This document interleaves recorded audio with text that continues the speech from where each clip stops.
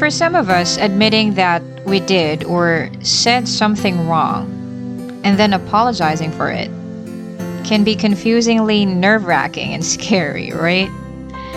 I know a lot of you can relate to this, but I mean, it seems like saying sorry is the hardest word to say.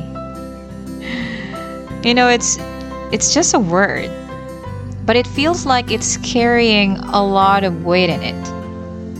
Like the weight of the world. Okay, fine. I'm exaggerating. Okay, let's take out the everyday sorries, most especially from those who are overly polite. We're always quick to say, "Oh, I'm sorry," because we don't want to be perceived as rude or offensive. So, when the actual time comes, the time that it will matter the most, sorry gets stuck in our throats. Right? It's there. We are unable to spit it maybe because we feel vulnerable or powerless or sometimes even humiliated. Learning from my past experience, not owning up to mistakes can terribly harm lives and relationships.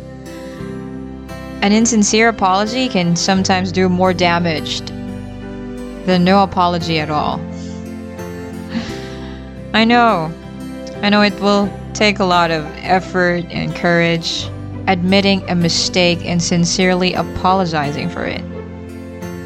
But it gives us the chance to move forward.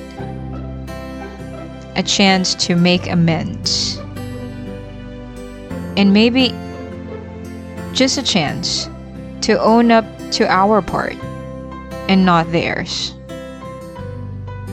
A chance to let go.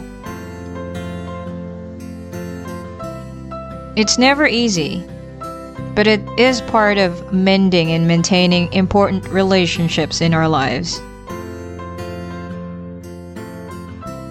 Think about it. Sorry might seem probably the hardest thing to say, but it can also be the most powerful.